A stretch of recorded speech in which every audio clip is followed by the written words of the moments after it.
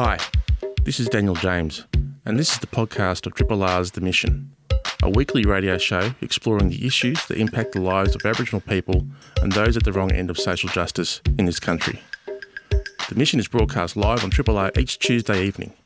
Hope you enjoy the podcast and feel free to get in touch via the Triple R website. Good evening. Welcome to episode 000094 of The Mission. My name is Daniel James, coming to you tonight from Triple R World Headquarters at the end of the 96 line. And as we all know, the end of the 96 line is on Wurundjeri country. And I pay my respects to their elders past, present and emerging. This land always was and always will be Aboriginal land.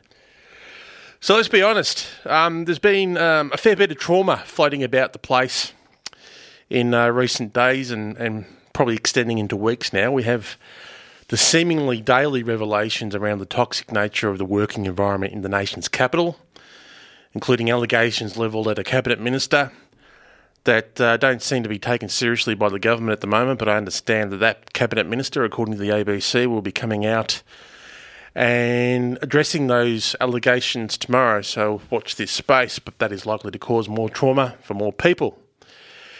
We also had the release of the Royal Commission report into aged care that found, among other horrendous atrocities, that almost 1 in 5 aged care residents had faced some form of physical abuse during their time in aged care.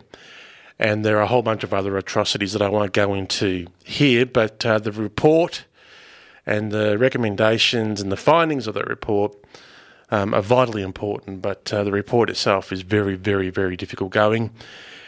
And now we had another Royal Commission report released today by the state government, this time into Victoria's mental health system, in which the Royal Commissioner, Penny Armitage, stated that the mental health system had catastrophically failed to live up to expectations. So, in my view, what all this goes to show is that successive governments of both persuasions at all levels have failed to perform some of the core duties that we expect as a society. But it also shows that we as a society in Australia haven't cared enough to hold those governments and those systems to account. Especially when it comes to aged care, we in the Aboriginal community have pride in our elders and our elderly. And the Royal Commission clearly indicates that, in fact, as a society as a whole, that we don't. And there's no doubt that we live in an imperfect world where terrible things happen to good people. But what we're seeing here now across a number of systems is neglect and abuse on an industrial scale of our most vulnerable. So why do I raise these issues here on The Mission? Well, of course, because these matters disproportionately affect Aboriginal and Torres Strait Islander people more than any other segment of the community.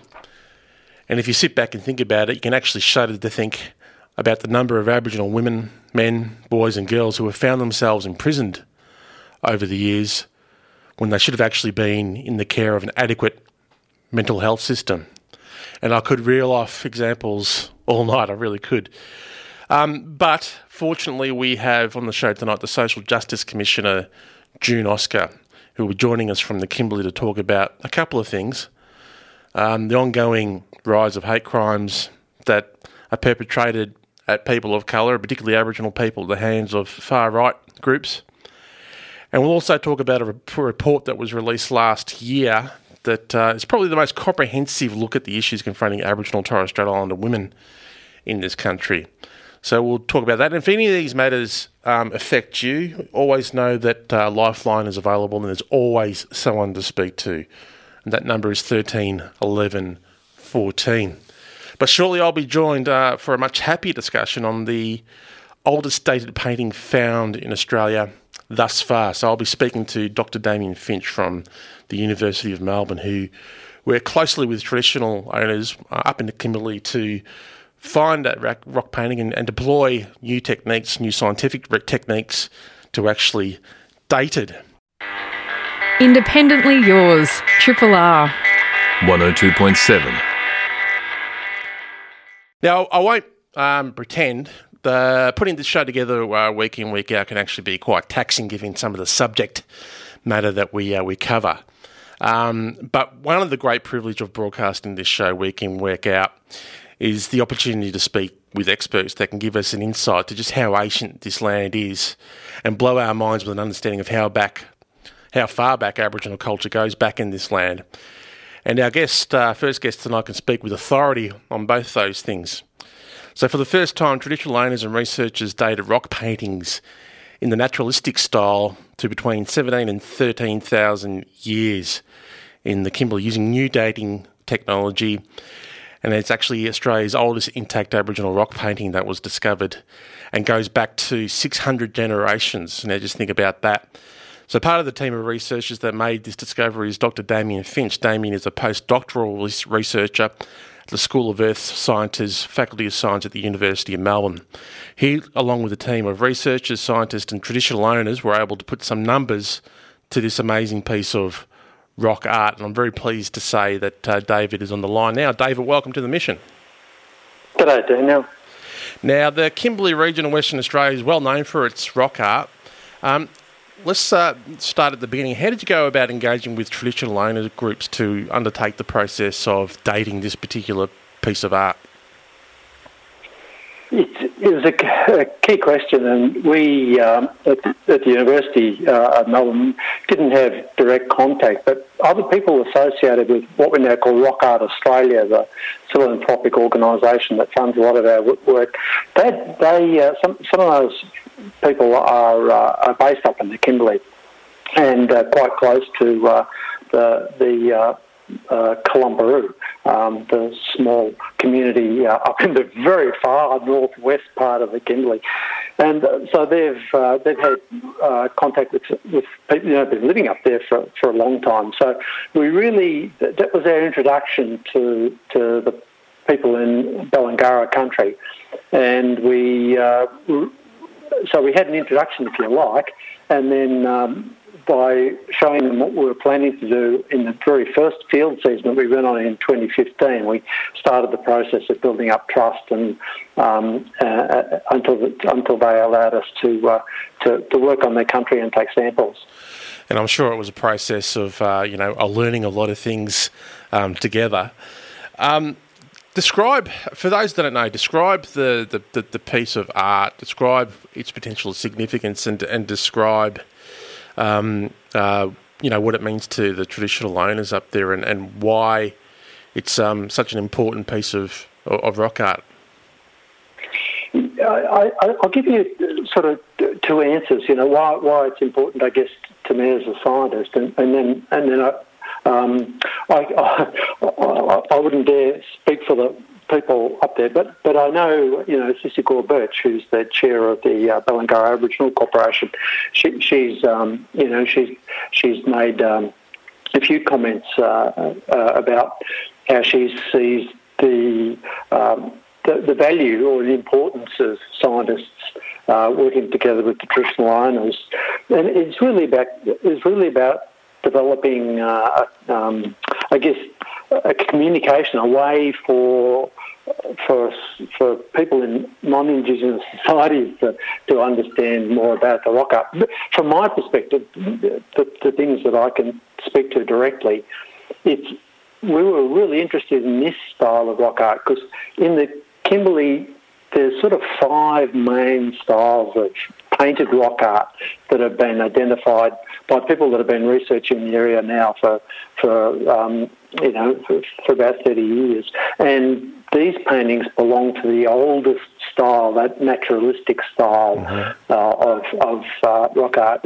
And of course, as Sissy Gore-Birch was saying, the kangaroo it is a really important figure, and we're pretty sure it would have been important 17,000 years ago because it's certainly important, culturally today as well. You described the 5 other types of the 4 other types of. You mentioned there were 5 types of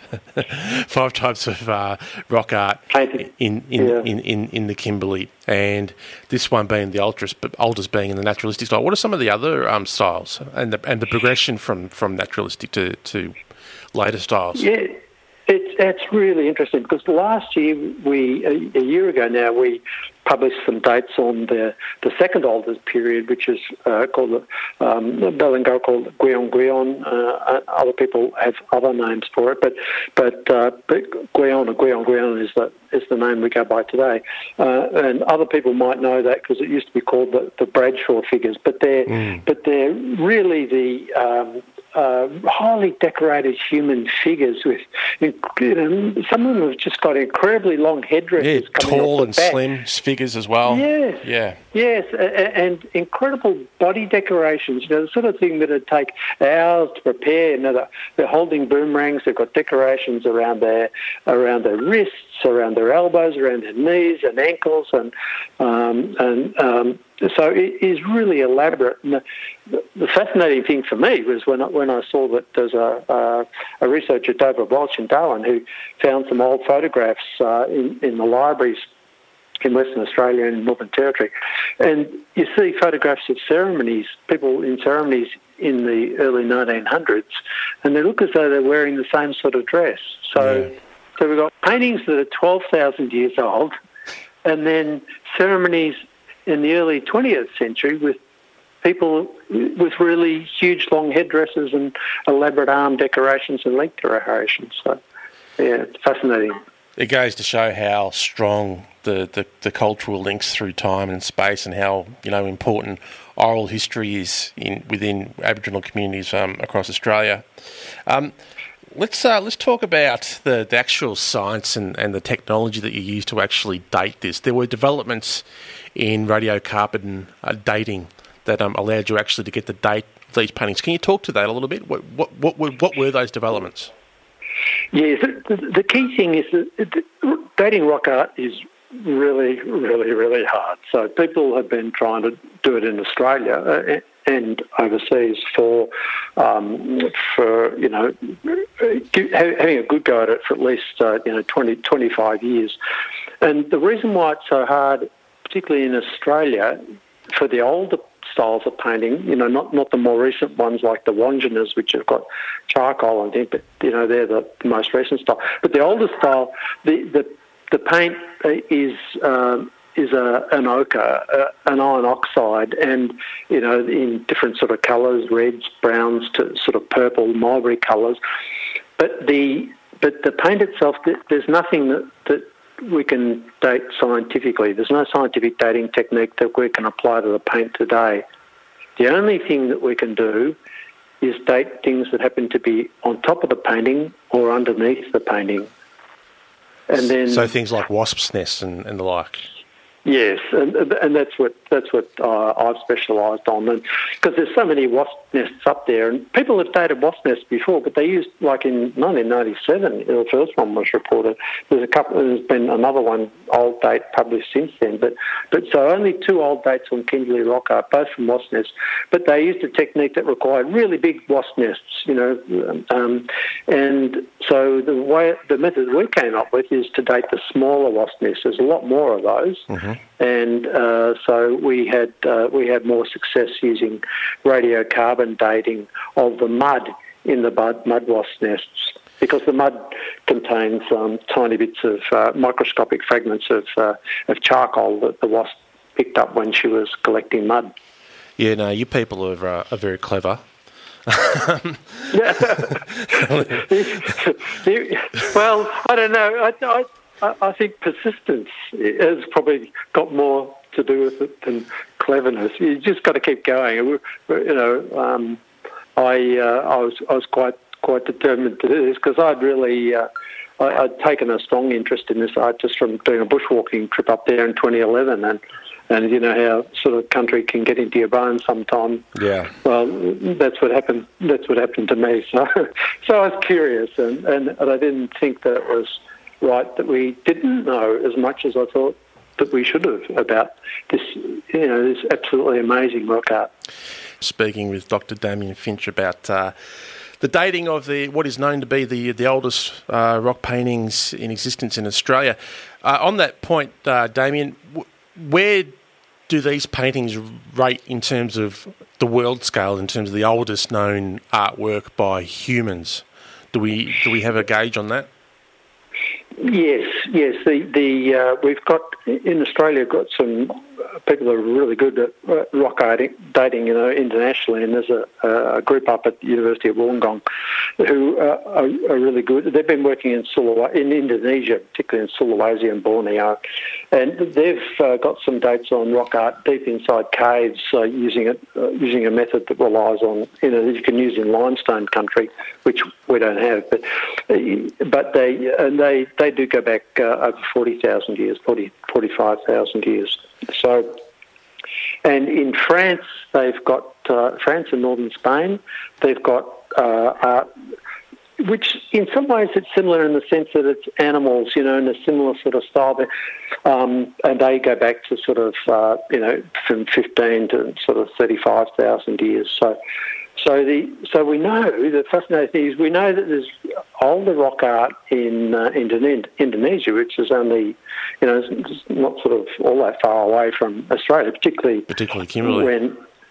Particularly the Kimberley, and particularly when the sea levels were really low 20,000 years ago, So sea levels, we could, the Kimberley coastline was 300 odd kilometres closer to Timor 20,000 years ago.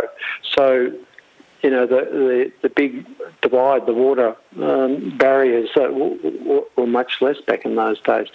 So, we don't know. I mean, this is the first time we've had dates on paintings from this period at all. So these are the first. Have we found the oldest one? No, yeah. I don't think so. And maybe there's. I hope this is not true, but maybe the oldest ones are now underwater, because that'd be really hard to date. I guess, Damien, the only way we can really find out the truth behind these matters is to ask Keith Richards, who was there at the time. He and there's some other guy, Von Daniken, who said that these were paintings of people from outer space, or some crazy notion like that. All sorts of. How confident are you that we'll actually get the technology in the future to explore rock paintings in Australia in a more forensic way, given the terrain here? Are there technologies in the works that will get us over the line with finding out the age of some of our other pieces of art? I think so. I think it's just really, really hard. I mean, in our case, we were my supervisor, Professor Andy Gletto at Monash and Janet Herc. They proposed a project, initially like a 4-year project, and they got funding from Rock Art Australia and from the Australian Research Council, and that's when I joined them when they got that funding back in 2014, and that was pretty unusual, and I think the reason why they were supported in that way is because they had a really solid science background in geology, in dating rocks, because geologists have been dating rocks and working out how old stuff is for a very, very long time, and these were, some very. These guys have had a fantastic reputation in that field, one of the leading departments. So that was the difference, I think. They got that initial funding, and then we got an extension to that, if you like. And that's why we're still going. But it takes that sort of effort. I've been going on this for 6 years now, and this is all I've been doing. I haven't been doing anything else. So it is difficult, but if we can continue to get that support, and if traditional owners from other parts of the country invite us onto their country, then I think we can really start to piece this together. We've got one method at least that works. So I think proven. We'll encourage people and give us another, a second wind that'll carry the momentum of the project forward. Well, Dr. Damien Finch, thank you so much for the work that you do. You've shone a light on what we know about traditional owners up in the Kimberley. Continue on with the great work. I know it's very hard yakka, just judging by some of the photos I've seen and some of the positions you have to get yourself in to get some of these samples. But thank you so much for joining us tonight. A pleasure, Daniel. Thank you very much.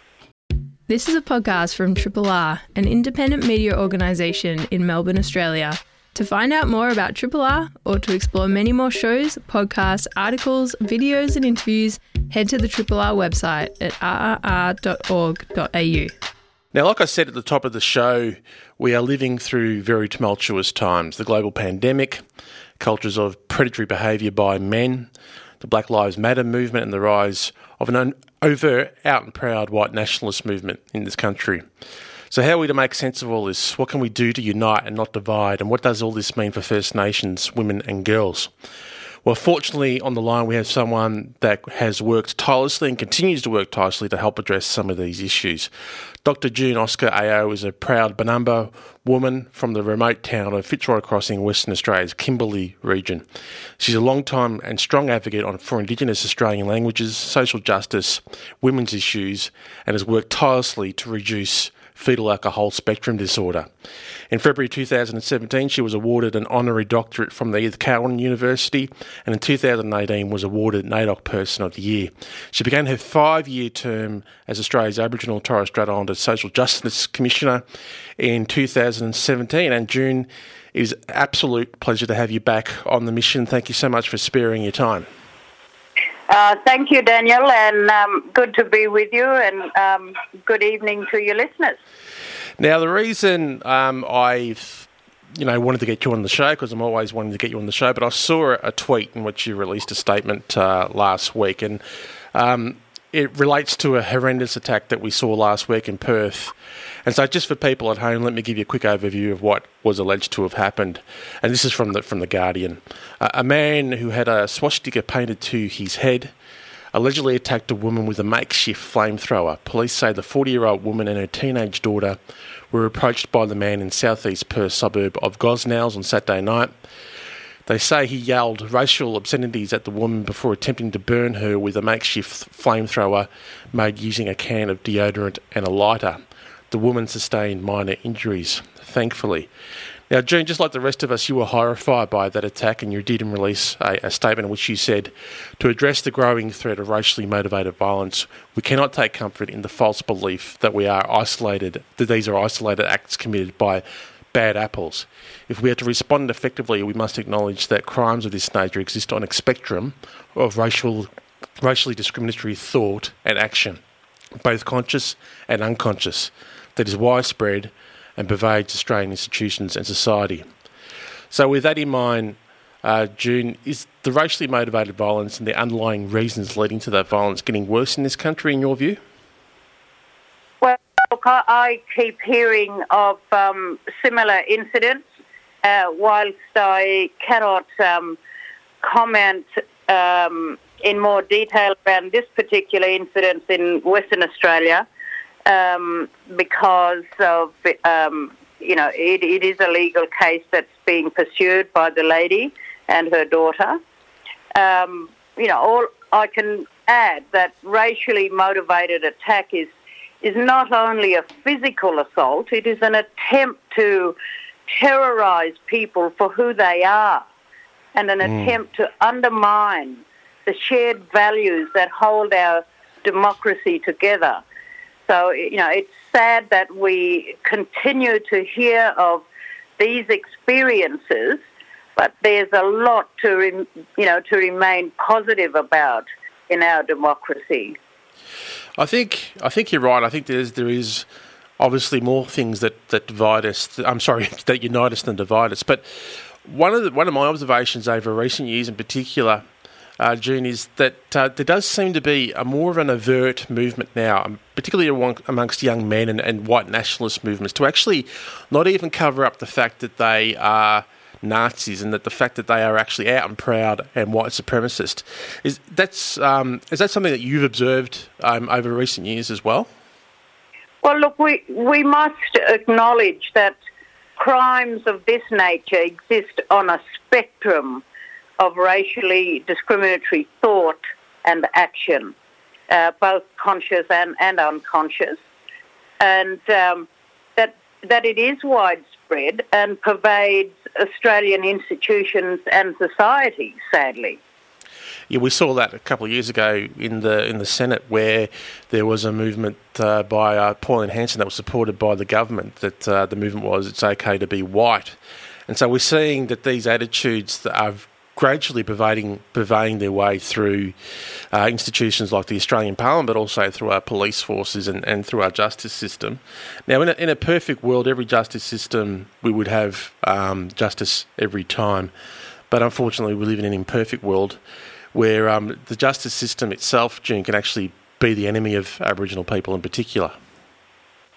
Look, again, we need a nationwide strategy, adequately resourced anti-racism strategy for all Australians, for all Australia, that tackles the issue of structural racism and racism where it does raise its head in everyday lives of people. And we are hearing and witnessing more people exposing these incidences as well. So we should continue to expose racism wherever it occurs.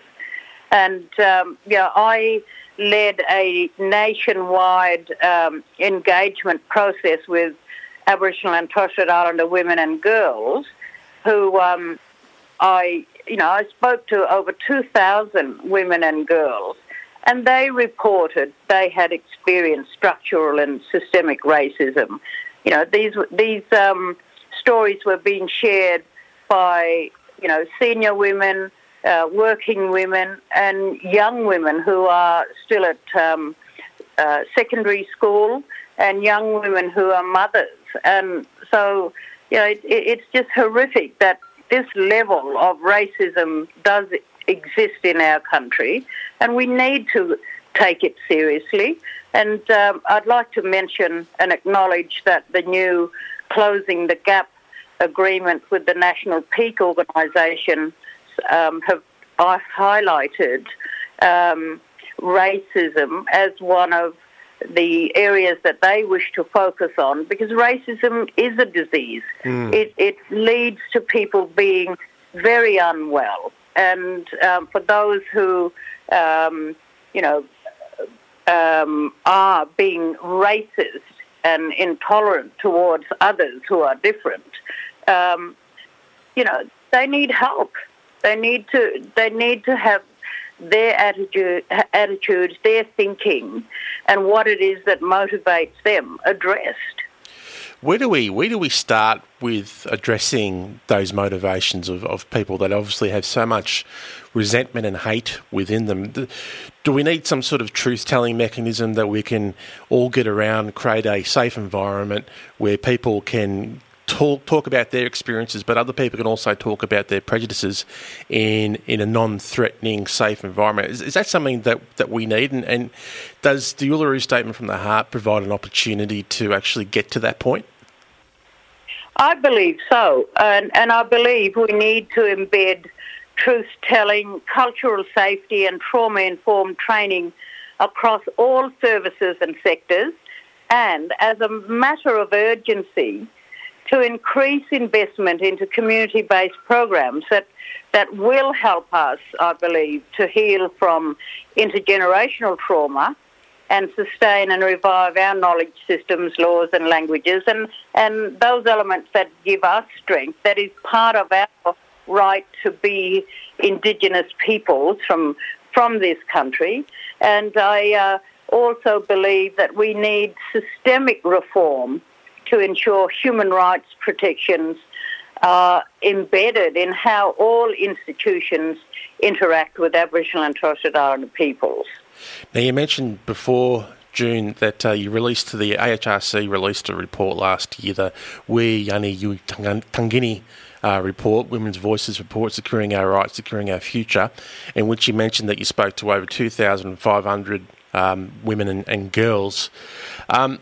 What did you find? Because that's an incredibly extensive consultation for a report that's over 500 pages long. What were the main issues that arose from those consultations? Well, sadly, there were some very historic issues that women had raised in 1986, so 34 years ago then. Those issues still remain as concerns and areas for addressing now as it was then. But we also heard stories of the wonderful achievements that women and girls are making across the country in their communities, their organisations, and we continue to see these successes.